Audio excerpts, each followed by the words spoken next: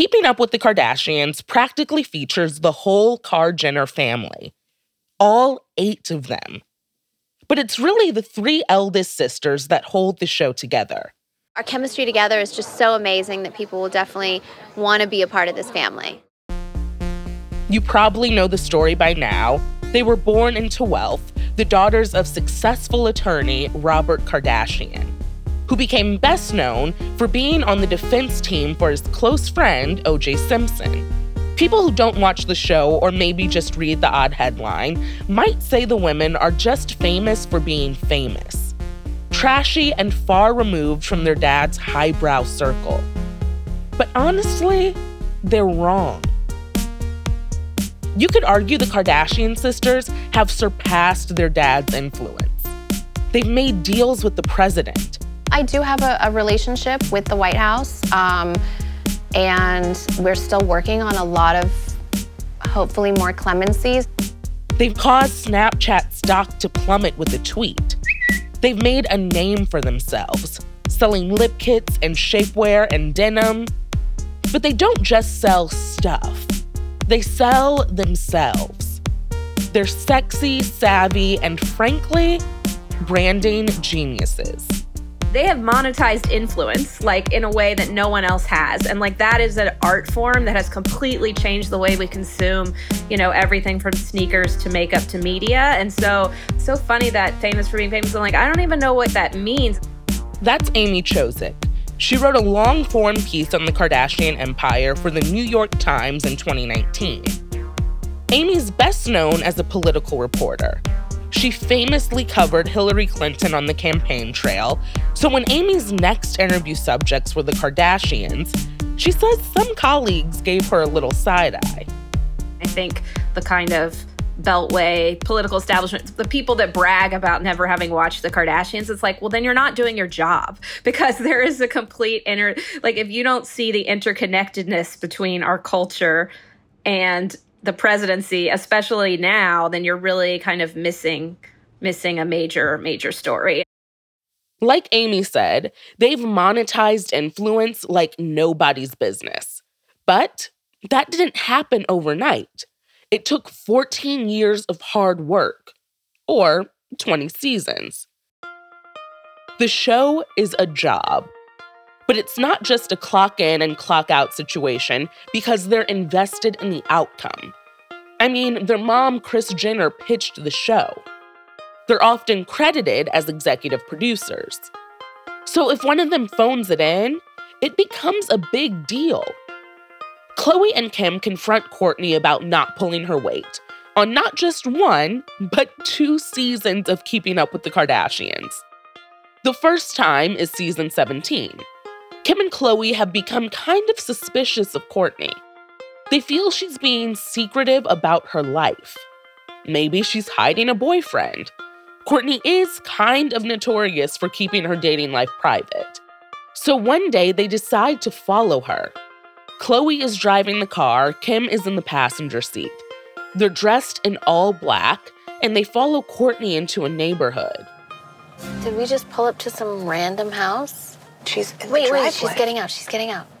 Wow, look at her outfit. Where's she going? Oh my God. What the They want to know who she's with, assuming she's with a man she's dating. So they get out of the car and sneak around the side of the house into the backyard, where they run into Kourtney. Just act natural. What do you think you're doing? Oh, we just came to lay out. Do you think it's funny? What are you doing here? I'm having a meeting. With who? For Poosh. About what? What does it matter? Why are you guys so in my business? You guys are literally on my dick. Kourtney says, I'm not hiding a boyfriend. And Khloe says, well, we wouldn't know because you don't share anything with us. But what Khloe really means is you don't share anything with the viewers. Just because you love to show every single thing, because she likes to show every single thing. No, I don't like to. It's well, just you do, clearly. because that's our job. It's such a meta moment on the show. Like, they're following her with the film crew to accuse her of not filming enough. Here's Kim. Our job is being open and honest and sharing a lot of ourselves. And it just seems like for the past few years now, Kourtney hasn't really been open about her personal life on camera. So all of the days that Kourtney isn't filming, Khloé and I are picking up the slack and having to share more. Because if we're not sharing our lives, then what is the show? This fight over work ethic, it's not the last we'll hear of it either. It reemerges the following season, and it gets physical. This time, they're in Khloé's house, all sitting around in a bedroom. Khloé, Kim, Kourtney, Kendall is there too, and Kim makes a joke. She said Kourtney wasn't a hard worker like her and Khloé. Obviously, this pissed Kourtney off. Change the narrative in your mind. I work my f***ing ass off. I don't want to hear this narrative anymore about this work ethic, and she's the only one with work ethic, and she's doing this, and this, as if she's better because she works more or because, like, it's such bullshit. We don't all have to do things the same way. Kourtney throws something at Kim. It looks like a water bottle. Kim is on the ground, and Kourtney is standing over her, and they sort of start wrestling. At first, it feels like a joke, but it is not a joke. Come. True as ever. Then shut the up. Ever. You do it or shut the up. Ever f***ing dig your nails in me like that. Stop it. How f***ing old are you? They're clawing and slapping each other because one sister isn't oversharing and monetizing vulnerability like the others. That's what this episode is all about. How Keeping Up with the Kardashians created TMI television. Nothing is off limits. This is episode 6, Keeping Up with the Kardashian Empire. Let's take a quick break and hear a word from our sponsors. Have you ever felt like escaping to your own desert island? Jane Gaskin did exactly that, trading in the family home to begin a new life in the tropics. But she soon discovers that paradise has its secrets. I'm Alice Levine, and this is The Price of Paradise, the island dream that ends in kidnap, corruption, and murder. Wish you were here? Follow The Price of Paradise now, wherever you listen to podcasts. Welcome to True Spies, the podcast that takes you deep inside the greatest secret missions of all time. Suddenly out of the darkness appeared Bin Laden. You'll meet the people who live life undercover. What do they know? What are their skills? And what would you do in their position? Vengeance felt good. Seeing these people pay for what they'd done felt righteous. True Spies from Spyscape Studios, wherever you get your podcasts. We all know the show as this super successful moneymaker. Ryan Seacrest created it with the Kardashian matriarch Kris Jenner. For years, it was the most watched show on E! And to this day, is one of the most watched shows on TV, period. But back in 2007, when it came out, the press wasn't exactly impressed. I thought I'd have Joanna read some old clips we dug up. The New York Times, October 13th, 2007. Keeping Up with the Kardashians is, as the title suggests, a window into a family that seems to understand itself only in terms of its collective opportunism. The Daily News, October 13th, 2007. The bottom line is that Kim Kardashian is cute in print, but vapid in action. She makes good pictures, but dull TV, just like her family. Woof. Harsh. Today, the show is sleek. The opening credits look like a runway show. But back when it started, it was campy. It had this whistly theme song that reminded me of 1950s family sitcoms. Awful. No, that is not cute. I need someone to make me laugh. It was following in the footsteps of other mid-aughts reality shows that copied that family sitcom format but were unscripted. Like The Osbournes with Ozzy Osbourne, or Gene Simmons' Family Jewels, or Hogan Knows Best with Hulk Hogan. Here's Amy again. Kris was like, you will have like unfettered, this is our real family. There will be nothing fake. It's all on the table. Like that was sort of her pitch to him. Chris pitched the idea to Ryan Seacrest, who was just getting his production company off the ground. That he like sent the producer to like Best Buy to buy a camera, like a video recorder, because he didn't even have anything. The first thing they filmed was this pool party at Chris's house. But it was like such gold, these girls and their mom and their crazy family, and he just saw something instantly. Ryan and the producers, they watched this tape. It's essentially a sizzle reel. And they're like, oh, this is good. When it premiered, they knew some people would tune in just because of Kim. She was in the tabloids, and the show wasn't shy about it at all. In this early scene in the first episode, Chris, who manages Kim, tells her she has the chance to go on the Tyra Banks show. Oh my gosh, that's so cool. I love Tyra. I know. How cool would that be? There's just one little catch. What? You'd have to talk about the tape. You heard that right. It would be weird enough coming from a manager, but it's her mom. When I first heard about Kim's tape, as her mother, I wanted to kill her. But as her manager, I knew that I had a job to do, and I really just wanted her to move past it. I mean, I'm not gonna lie. It's a little sadistic if you think about it too long. Like, Chris pitched this show while her daughter was in the midst of a sex tape scandal, and then she's like, well, let's leverage this scandal into an opportunity. Jesus. When Kourtney found out about Kim going on Tyra, she helped her sister prep. I'm gonna be Tyra, and you're gonna be Kim Kardashian. So, what do you do for a living? Tell me.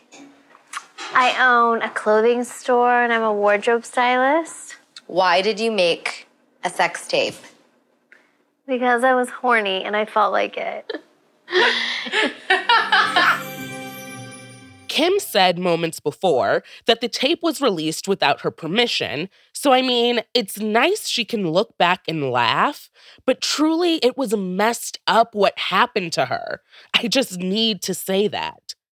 But that clip is interesting for a lot of reasons. It shows their own self-awareness. They know that people don't take them seriously, think they don't have jobs. Although Kim grew up in a very privileged family, she's actually had a job since high school. Prior to the show, she would be caught in paparazzi photos with Paris Hilton because she was her personal assistant. In that first episode, it's clear that one of the major storylines is building Kim's brand. She's walking in fashion shows, posing in Playboy, launching a fragrance. She's framed as the ambitious one. Here's Amy again. You know, it's like now we tune in to see what we've already seen play out in the tabloids and social media, you know, ad nauseum. When we think of them now, we think of luxury, designer everything, airbrushed, face-tuned perfection. But those early seasons were a little, should I say, simpler. I mean, they partnered with Sears. No offense to Sears, but those were the building blocks to get their name out there and to build their brand as a family. They had a plan. Dare I say, a business plan. Like when Kim's perfume launch causes a fight in season 3. Thought I'd bring in Joanna again to talk about it. Khloe and Kourtney are upset because she wants to call it Dashing. Like the store they run together called Dash. We have a clip. What is the drama about using the name Dashing? Because Kourtney and I work every single day at the stores and let Kim take the credit and talk in all of her articles about Dash. Everyone thinks Dash is only hers. I think you guys have to stay united and realize that anything that either one of you does builds the whole Kardashian brand. Kim thinks they're overreacting and that her perfume deal could help them get deals. Yeah, but Khloe is not buying it. That's right. I don't want charity work, people. There's no charity work, Khloe. This is a long-term Dash plan could that's not been get discussed. a perfume without me doing my perfume first, and that's what you have to realize. That's not true. Okay, wait a second. Pause. I know. They cut her off, so you almost miss it. But Chris says it. A long-term plan. We should say, though, that it is possible she's talking about the perfume deal. Yes, but we like to think it's actually her master plan. Yeah, like this is step 4 of like 500 steps to build the Kardashian empire. And luckily, we're not alone in this thinking. I think Kris did have like a long-term plan, you know, that she discussed with maybe not the younger girls, but definitely with Kim about like, we're going to use this to do X, Y, Z. And Kim was just like, every one of my mother's plans like came true and then some. The Kardashian sisters, I mean, they do have a running start. Their dad, Robert Kardashian, was well known, and Caitlyn Jenner, their step-parent, is a famous Olympian. Still, we do see them scrape their way from D-list to A-list, and there is something about that. Like, it's captivating to watch. We do see, kind of lifestyles of the rich and famous throughout the series, but we also see them constantly working and strategizing about how to build their wealth. This is Lori Ouellette. She's a professor of media and cultural studies at the University of Minnesota. And so I think it suggests more of an idea of them, taps into the idea if you work hard and promote yourself and are strategic, you can become wealthy and even more wealthy and continue along that trajectory, rather than the idea of an inherited wealth or a position that came from those father figures. The 5 sisters exemplify female hustle culture, but it took years to get there. And there are key moments along the way that elevated their influence. Like when Kim married Kanye, Kylie launching her cosmetics company, or Kendall reaching supermodel status. Altogether, moments like this added up and brought them to a whole new level. We can't go through this episode without noting the enormity of the Kar-Jenner empire. You know, how Kim Kardashian sold more than $14 million worth of product in the first 5 minutes of her beauty launch in 2017. Or how Kendall made nearly $27 million for just 53 sponsored Instagram posts. Back to Amy. And there are completely legitimate criticisms of some of the things that they've sold and some of the decisions they make. But I think at its heart, there is a lot of sexism in terms of like viewing them as legitimate businesswomen. I think people have, not just that they're women, but that they're such sexualized women. Like people have a very hard time. Even my editors, when I proposed writing about them as a serious business empire, it's a hard thing to like our culture to get their head around. These like very sexualized women who are also marketing business geniuses. Sure, the show gives them a lot of exposure, but each episode may only get, let's say, 1 million views. Guess how many followers Kim has on Instagram? 199 million. Yeah. That growing influence, Kim went from a D-list celebrity to a Beyoncé-level icon. Someone designers clamor to dress for the Met Gala. Their stories, they started to carry more cachet. They were in the New York Times, on the nightly news. But that's when their TV show really came in handy, because now they had the power to tell their stories the way they wanted to, and get some ratings in return. More on that after the break.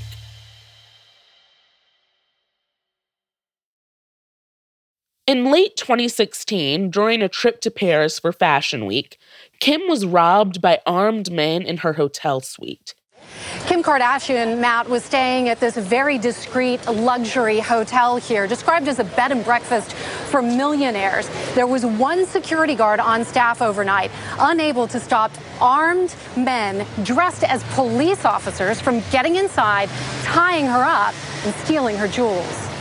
It was everywhere. You had the New York Times, the Post, the Guardian. I mean, honestly, you name it. Everyone was covering it. While she did some interviews, Kim saved her sit down for season 13 of Keeping Up with the Kardashians. It's moving and traumatic. They dragged me out to the hallway on top of the stairs. That's when I saw the gun, like clear as day. And I was kind of looking at the gun, looking down back at the stairs. I was like, I I have a split second in my mind to make this quick decision. Like, am I gonna run down the stairs and like either be shot in the back? Like, it makes me so upset to think about it, but like either they're gonna shoot me in the back, or if I make it and they don't, if the elevator does not open in time or the stairs are locked, then like there's no way out. She thought she was going to die. I thought, like, okay, this is the moment they're gonna rape me. And I fully, like, mentally prepped myself. And then he didn't. And he, like, duct taped my legs together. And then, you know, they had the gun up to me. And I just, like, knew that was the moment. They're just totally gonna shoot me in the head. I just prayed that Courtney is gonna have a normal life after she sees my dead body on the bed.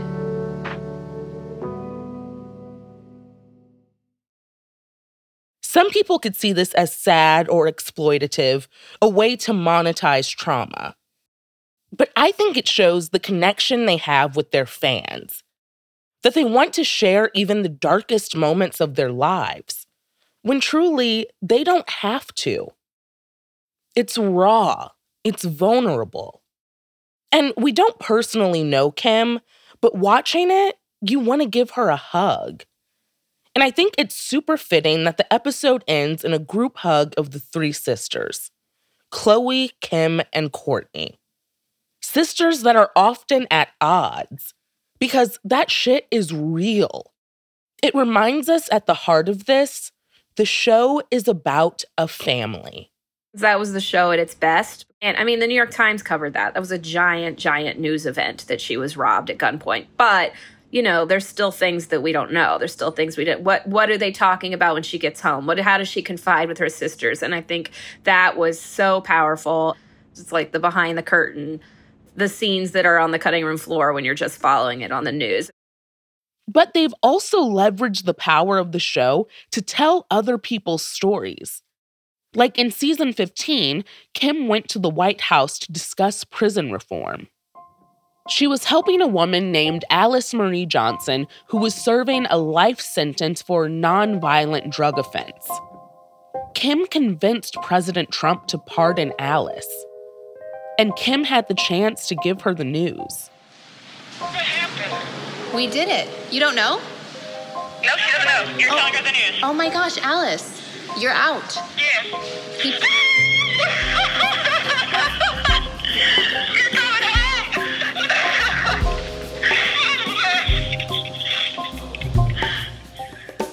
With Kim's help, Alice won her freedom. And with it, Kim reinvented herself too. Last year, she made a documentary for Oxygen called Kim Kardashian West: The Justice Project. And she's going to co-host a criminal justice podcast for Spotify. Kendall and Kylie have done some activism too, like when they tried to mobilize voters around the election. I don't know if you followed Kylie posting that like bikini shot that when you click on it's vote.org, and she like got millions of people signed up to vote. But they've made mistakes along the way too, like Kendall's Pepsi commercial and her PR for Fyre Fest, or Kim naming her shapewear company Kimono, which was quickly called out for appropriation, causing her to rename it Skims. And of course, they've been called out by everyone for appropriating Black culture. Model Kendall Jenner has found herself involved in another controversy in regard to one of her projects. A photo shoot for the November issue of Vogue magazine. Many people on social media are in an uproar after seeing the photos where Kendall's hair appears to be styled like an afro. This family is notorious for appropriating Black culture. They do not have any grievance about it. Hello, is anybody in there? You need to stop trying to act like you the first person to ever have a booty, because it ain't true. And let's be clear, since the dawn of time, women have had bodies similar to Kim's. The difference is that she broke the internet with her paper magazine cover, popularizing curves for the masses. White masses. But on the other hand, maybe we should just stop commenting on women's bodies in the first place. Like, let them live. The last season of the show will be out in 2021. They surely have more tricks up their sleeves. Maybe they'll leverage their influence even more to produce more work where they call the shots. They just entered into a huge deal with Disney to produce quote-unquote new global content for Hulu. Guesstimates for the deal are upwards of $150 million. Beauty brand Coty just bought a 20% stake in Kim's beauty line for $200 million. They're not just reality TV stars anymore. They're pop culture royalty. Okay, I'm going to say something crazy, but I think they are like the Vanderbilts or the Astors of the Instagram era. You know, I think that they will go down as one of these like defining families of our very strange, not always good, sometimes corrosive, but like very lucrative era. I think they were very specific to their era, and they mastered it in the way that these like, you know, these kind of like storied families of different eras in American history have. I don't know. Am I being crazy? I think you're right on the money. That's how I feel exactly. They don't need the show anymore. With social media, they are at their fans' fingertips 24/7. They have more power over their story than ever before. But will fans miss the wacky Brady Bunch sensibility of Keeping Up with the Kardashians? Will the perfectly polished Instagrams be hard to connect with? Hard to tell. From here, they seem to be doing just fine. Next time on Spectacle. When Queer Eye for the Straight Guy came out in 2003, it rocked the country. I mean, SNL roasted them. Oprah had them on. Okay, there's hope there. Absolutely. He's got beautiful eyes there, but you can't see them behind all that hair. Yeah. But our mere existence in 2003 and claiming a queer identity was something that was shocking and groundbreaking.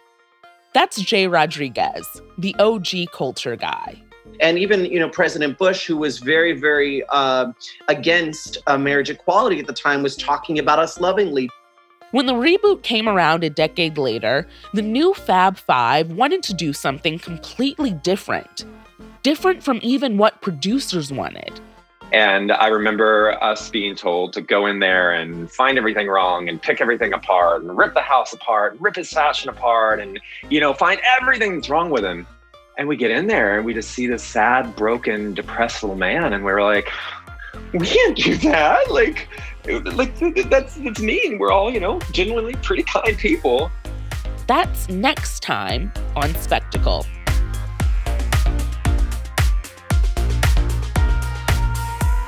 Spectacle is a production of Neon Hum Media. The show is hosted and co-produced by yours truly. Lead producer Joanna Clay reported and wrote this episode. Jonathan Hirsch and Shara Morris are our executive producers. It was edited by Catherine St. Louis. Our associate producer is Chloe Chobel. Our engineer is Scott Somerville. Thanks to Andrew Epen for his original music. Laura Bullard is our fact checker. And special thanks to Raquel Gates, Vikram Patel, and Shauna Shiro. Follow us on Twitter and Instagram at @spectacle_pod. I'm Mariah Smith. See you next week.